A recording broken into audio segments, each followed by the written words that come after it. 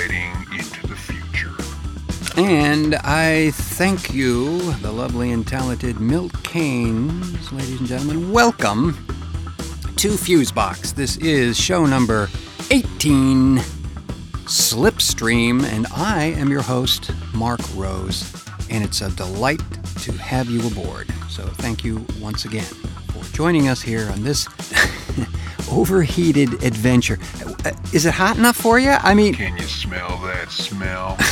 Yeah, well, of course, where you're sitting right now, it's considerably better. I feel like smoked meat in here. It's VO jerky.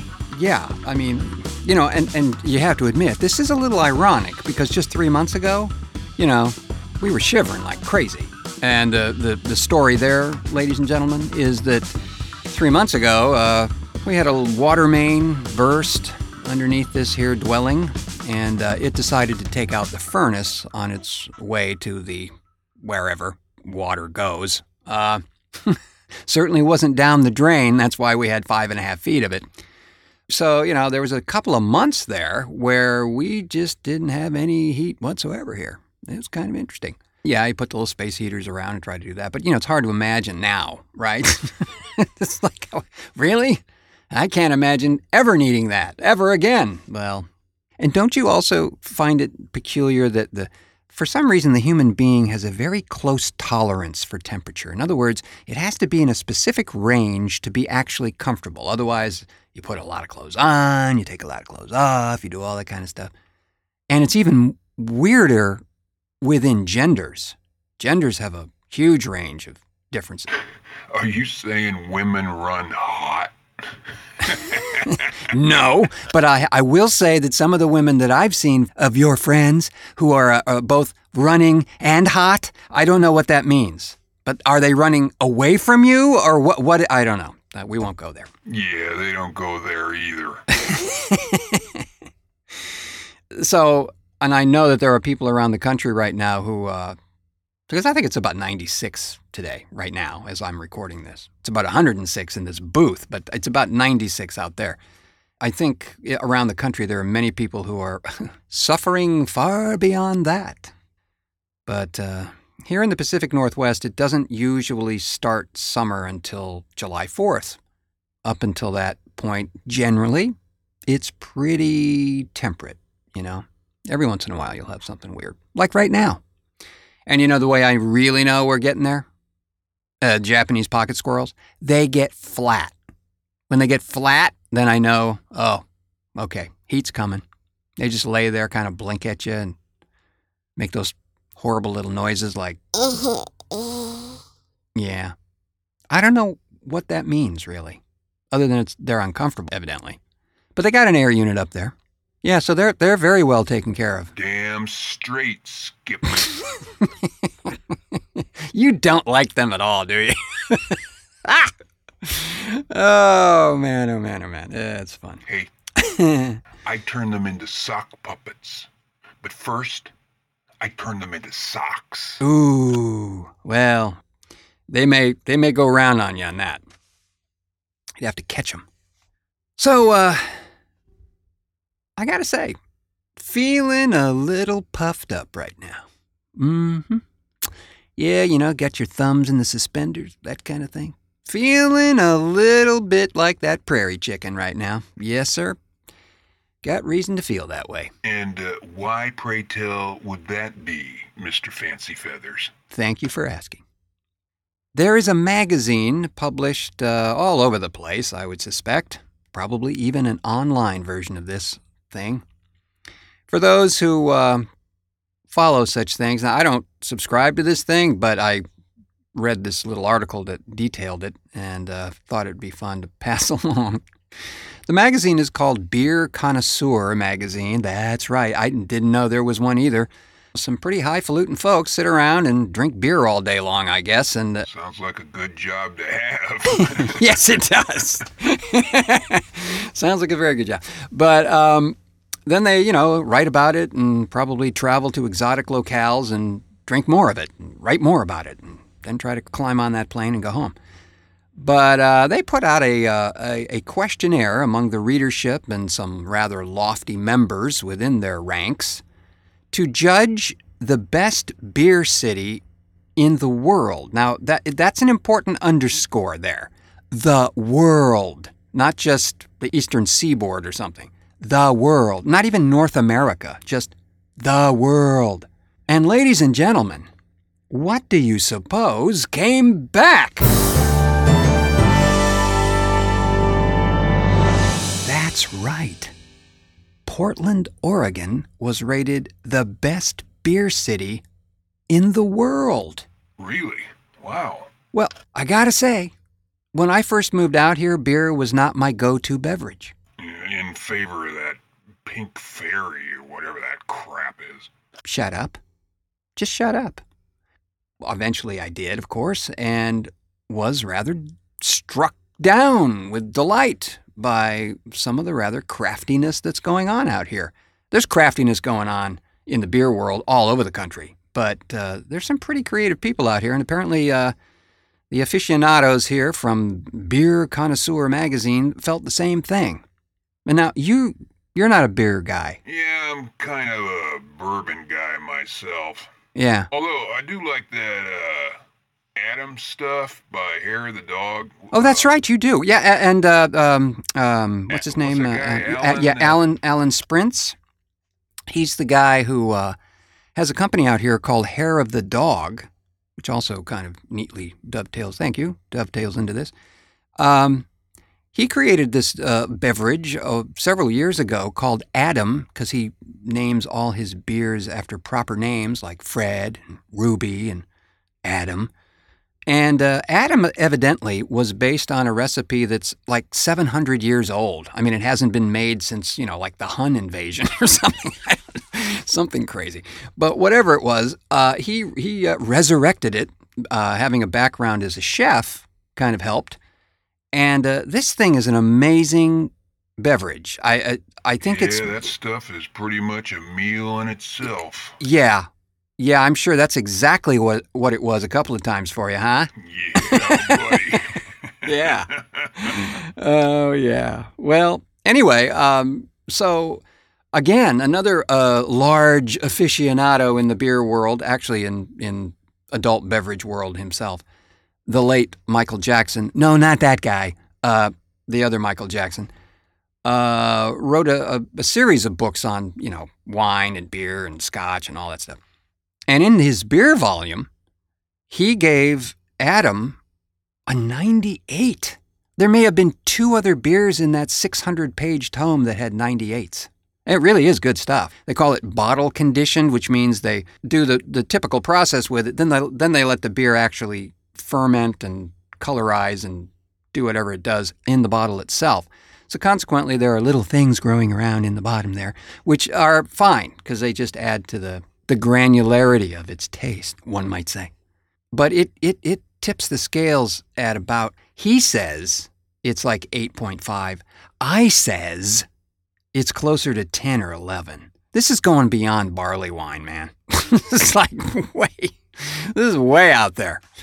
So, congrats to the city of Portland for this particular accolade, which is, pretty cool. I gotta say, it's a nice thing because, this town is getting a rep for being... a rep for Portlandia. Yeah, I know, but that's not a rep. You know what that is? That's what happens when a bunch of New Yorkers write about Portland, irrespective of the 2 other people who are from Seattle. I'm sorry. It's just, you know what I'm saying? That Lorne Michaels, please. He's from New York via Canada. So I rest my case. All right, so apart from that, something even more interesting. This. That is the sound of the ONSUG guide. Did you know that? Let me replay that. This is a marvelous little tome, folks. If you have not picked this up yet, please do yourself a favor. I don't know of any volume of radio memorabilia or anything like that. There's never been anything quite like this. We know there's nothing quite like the Overnightscape Underground. We know that anyway. That's why everybody is making noises about it. But to have this book that Frank Edward Nora put out, the founder of the Overnightscape, the curator, if you will, of the Overnightscape Underground, where he has compiled a list of every single program since the inception of this here channel almost 13 years ago. Everything's listed, even yours truly, and I just came to this party.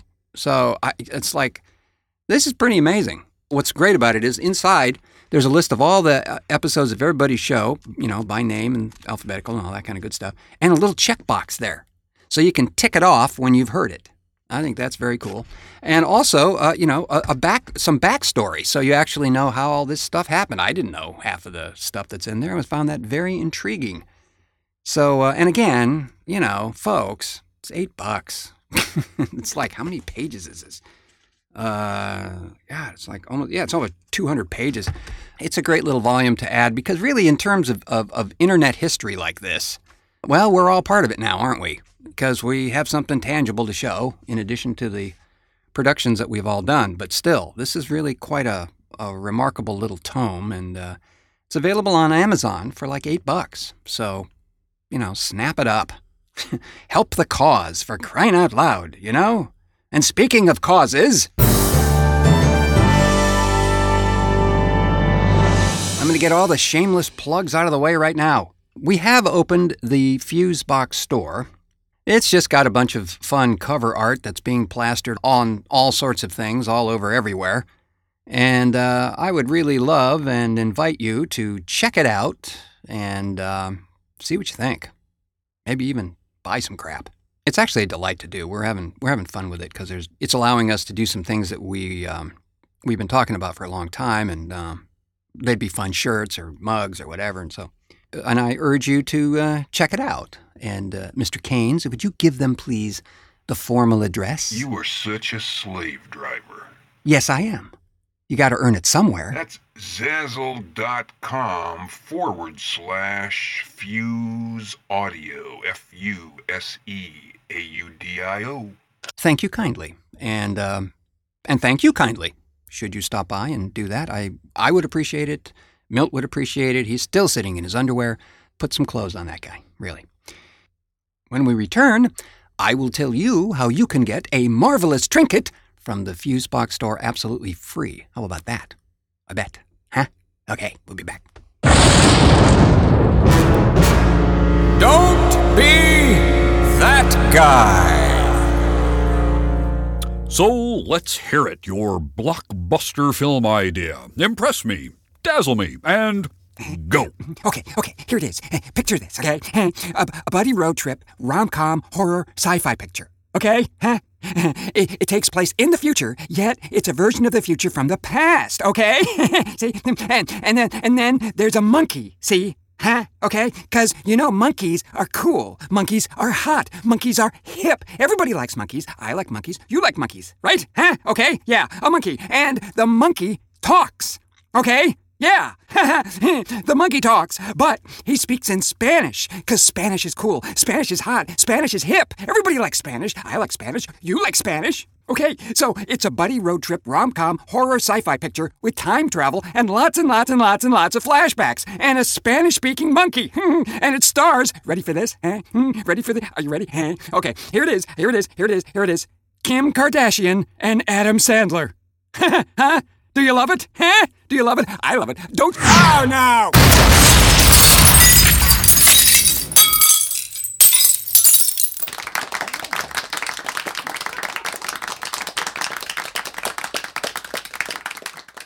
I sure wouldn't want to be the janitor after that, though. By the way, folk, we've had some responses to my request a couple of shows back for further suggestions for Don't Be That Guy, Don't Be That Chick, and we've gotten some. And I think what's going to happen is I'm not. We'll get you to do it. What? Now I'm the lovely Carol Merrill now?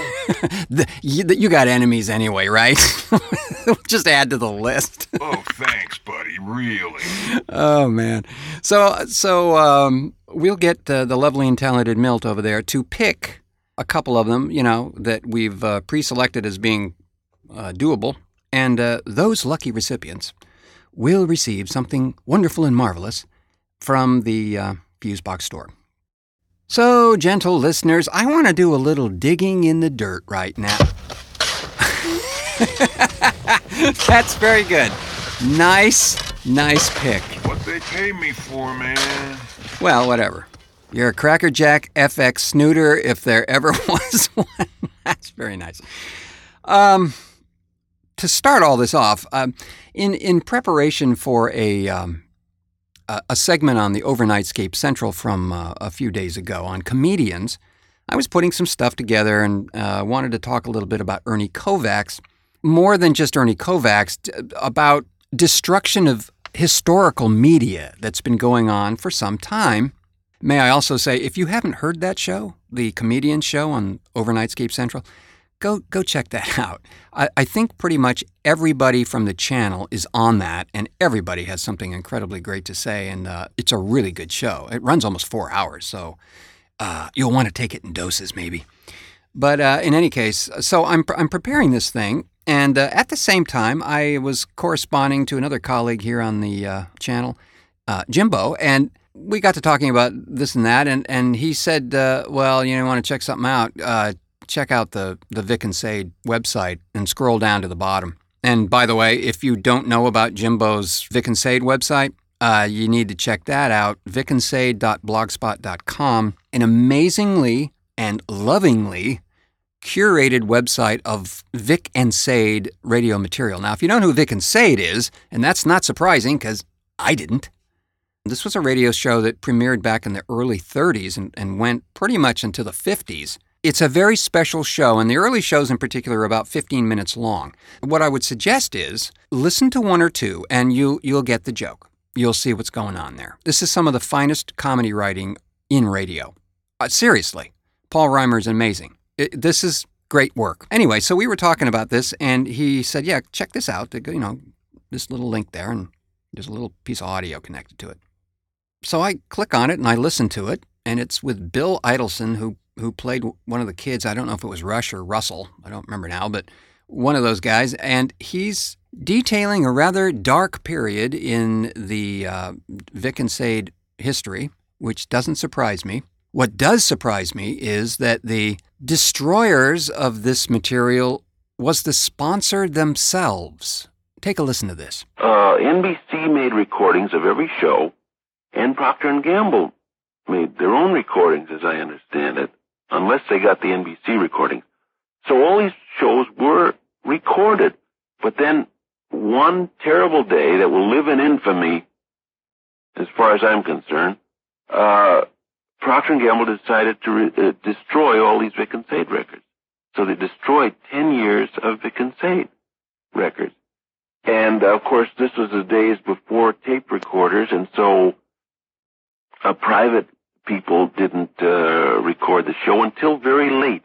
And I think one of the greatest crimes of the century was the fact that the recordings were destroyed by Procter & Gamble. And I think that makes me burn every time I think of it. I think this was short-sighted, and it was absolutely unforgivable. That's an early first of that technique. I mean, I'm sure it was duplicated later, but early media being destroyed by sponsors, that's, yeah. Because usually what happens is what happened to Ernie Kovacs. And that is his material. And if you don't know Ernie Kovacs, check him out. You can find him on YouTube. He's all over the place. But this guy was a pioneer of early videotape on television.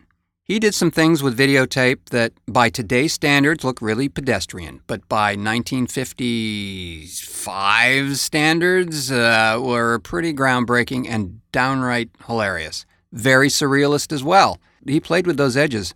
And I was just completely enamored with this guy. I just thought this was the most amazing entertainment ever.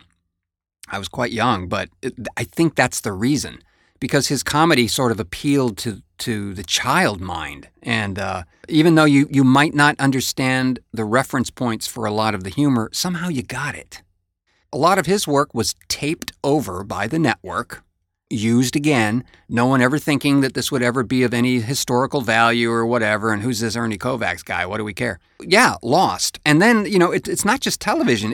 I'm sure we could have a nice chat with Robin Hardy about his film The Wicker Man, which in the director's cut of it, was considerably longer.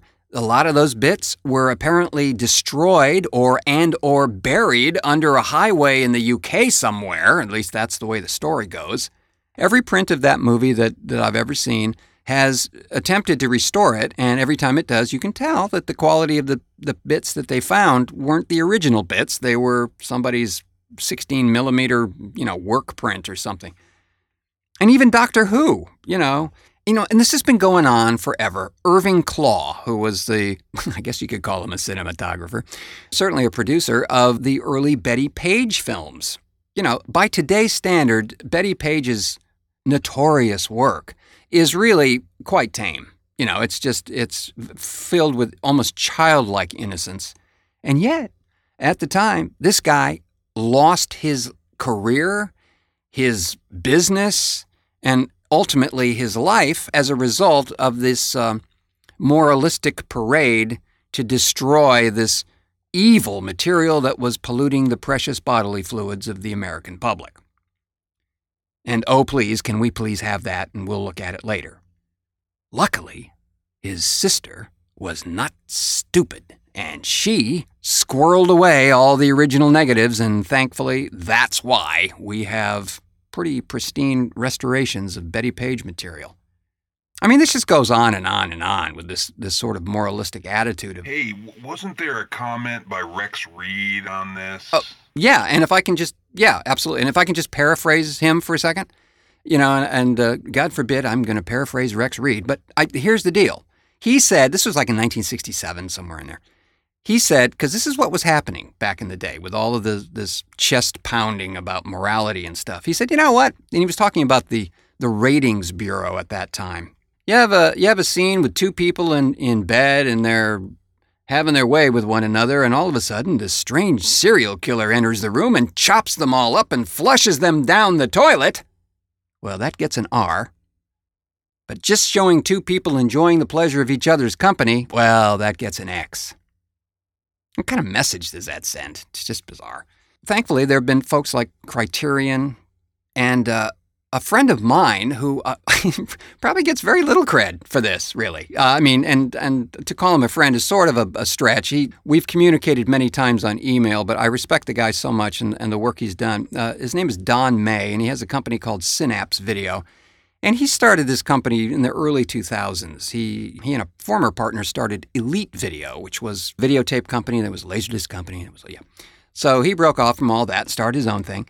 One day, I'm leafing through the DVD shelves there, and I see this film. And I'm thinking, what? That's impossible. And so I read the back, and it's like, my God, it's got a wet-gate transfer, and it's got all this stuff, and it's been restored, and it's all, what the heck? So the movie was William Green's The Brain That Wouldn't Die. And it was also a film that would show up a lot in, the Saturday afternoon or Friday night horror film blocks on television. But every time it showed up a little different because somebody would cut and trim and whatever. Because the last 8 or 9 minutes of this film are pretty brutal. They really are. Even by today's standards, they really are pretty brutal and a little lurid on the side. So when Don got a hold of this thing, he restored it completely. And evidently, Green was still with us at that time, provided him with the inner negative.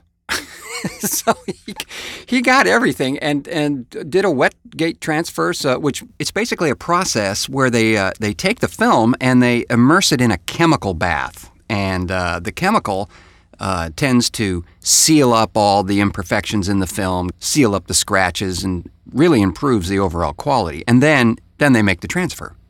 And I swear it looks better now than it did when it first came out. It's just amazing. And you wouldn't expect to do that with a film of this sort. And that's what I asked him. I actually said, thanks for doing this. And he said, well, you're welcome. But man, I don't know if I'm going to be around next year because we spent so much on this. I'm only going to run, 2,500 copies of it because I just don't know that anybody's going to care.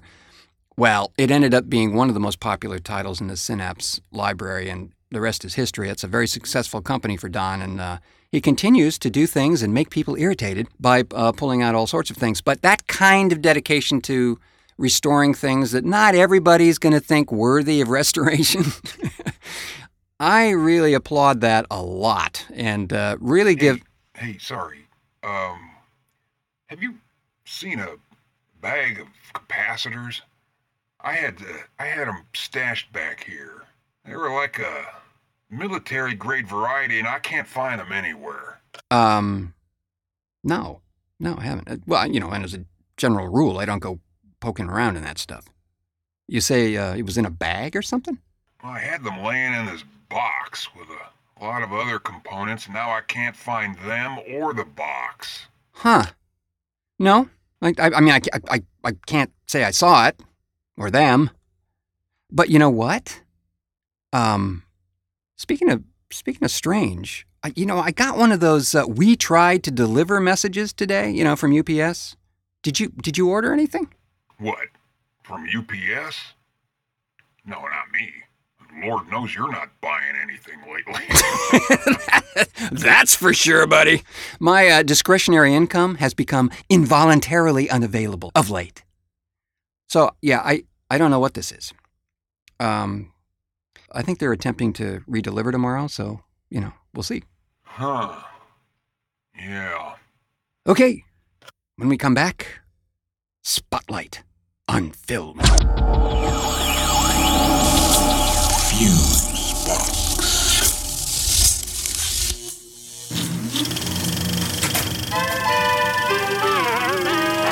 Spotlight on film.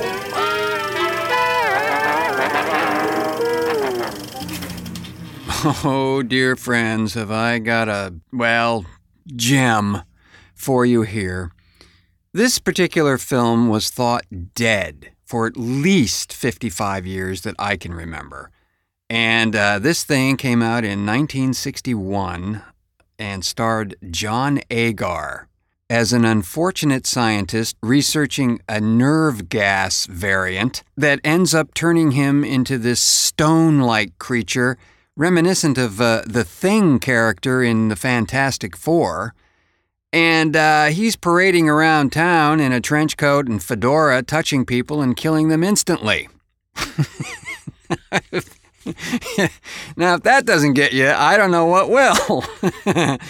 This is one of those movies that, when I was growing up, there were always stills in the pages of famous monsters of filmland of this film. And it never showed up. Anywhere I ever lived, I never saw this film. But I always saw these stills.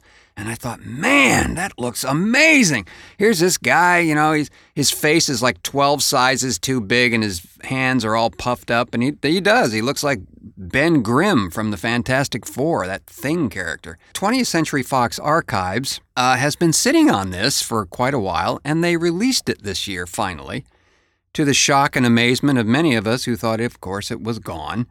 But this exists in a print-on-demand variety from 20th Century Fox, so, you order it, they make it for you. There it is. What I got to say is that the soundtrack to this thing is amazing. It's by Sonny Burke.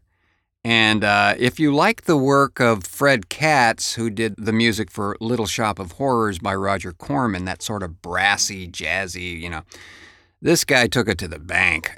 He actually implemented a theremin in parts of it.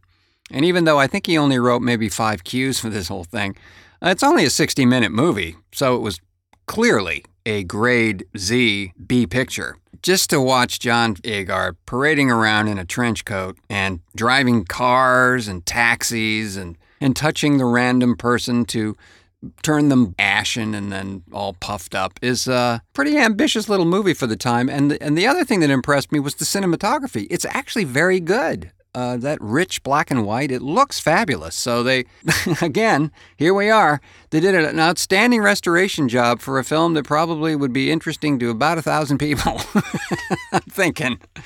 But thoroughly enjoyed this one. Hand of Death. Again, it's on the 20th Century Fox Archives, and, you could do worse.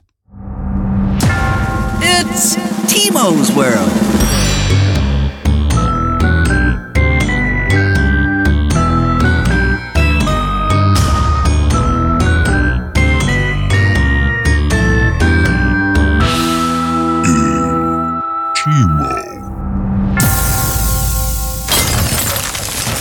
Timo is really cooking. It's time for the Happy Cooker.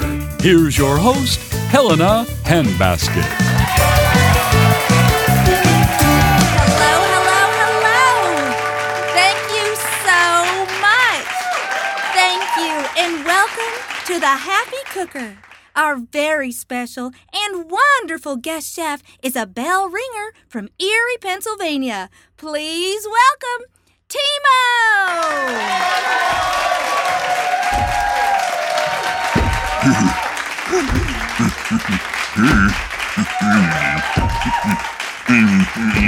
Welcome, Timo. Welcome. It's so wonderful to have you on our show.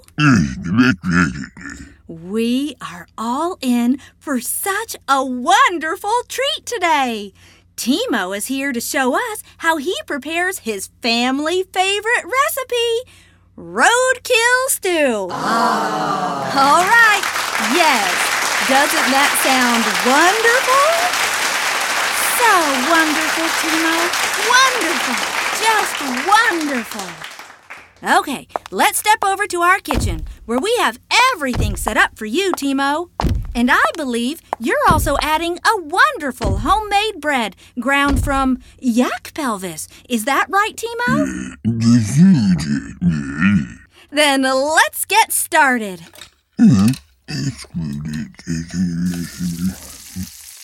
All right. First, you brown the roadkill meat with a little bit of melted earwax and paprika.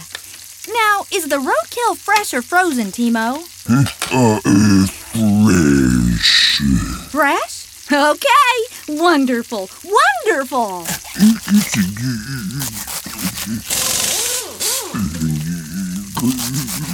And I see you're now adding fresh, mutilated vegetables. Onions, turnips, some sort of throbbing root, carrots, onions, Brussels sprouts, onions, more onions.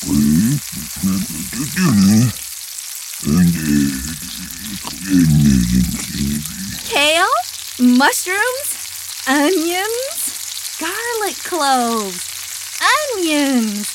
Oh, more garlic cloves and onions. The roadkill, which is a combination of raccoon, koala, and rat, correct? Should be brown to a sort of grayish color. Wonderful. Doesn't that all smell wonderful, everyone? Just wonderful.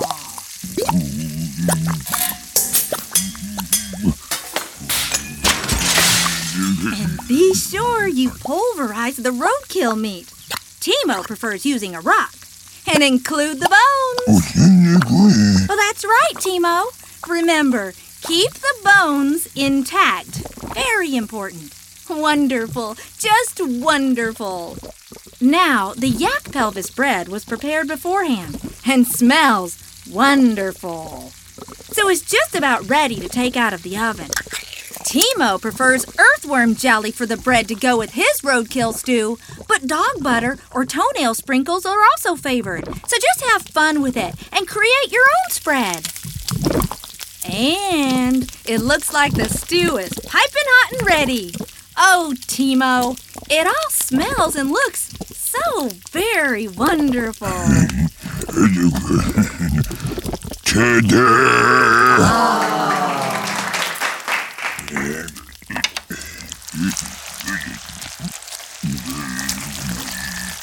Oh, such a generous portion.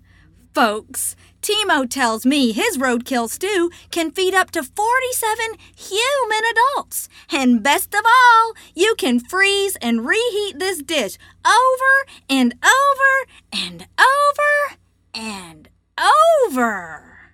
And roadkill stew is packed with protein, high in fiber, and best of all, ladies, it's gluten-free.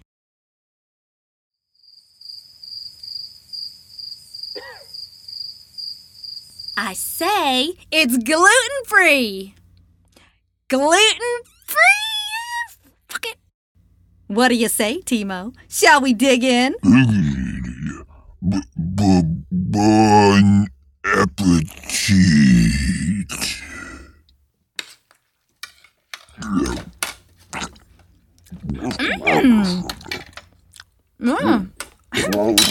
Well, this is certainly interesting. Even unusual.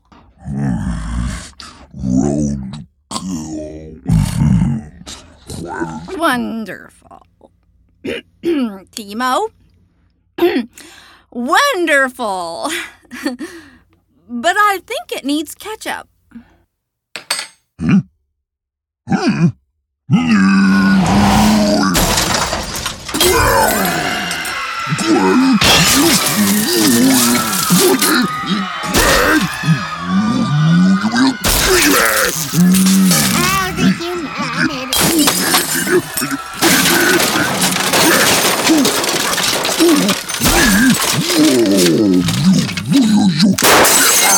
Trash!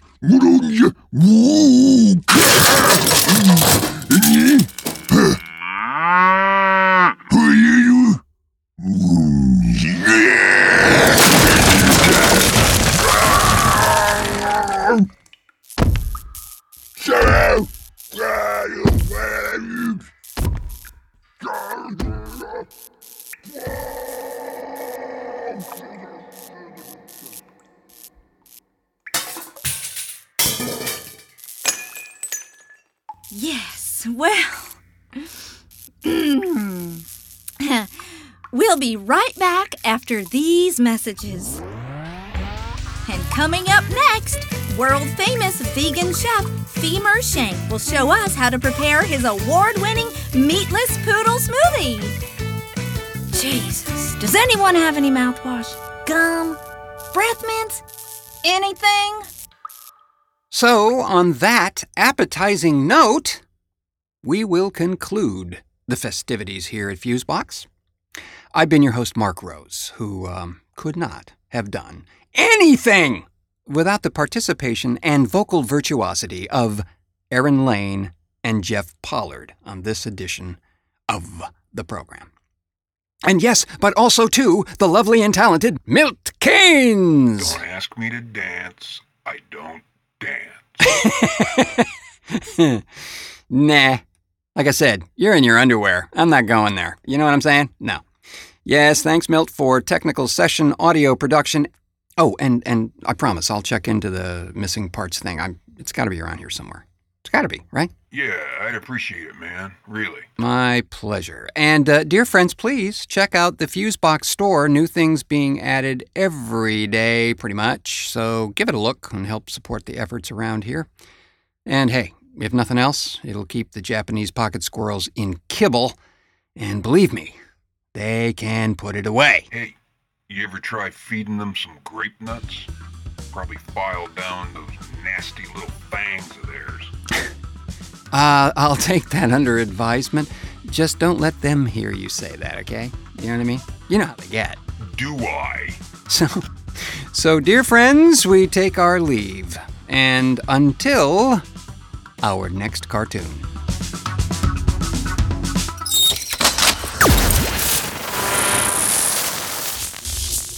FuseBox.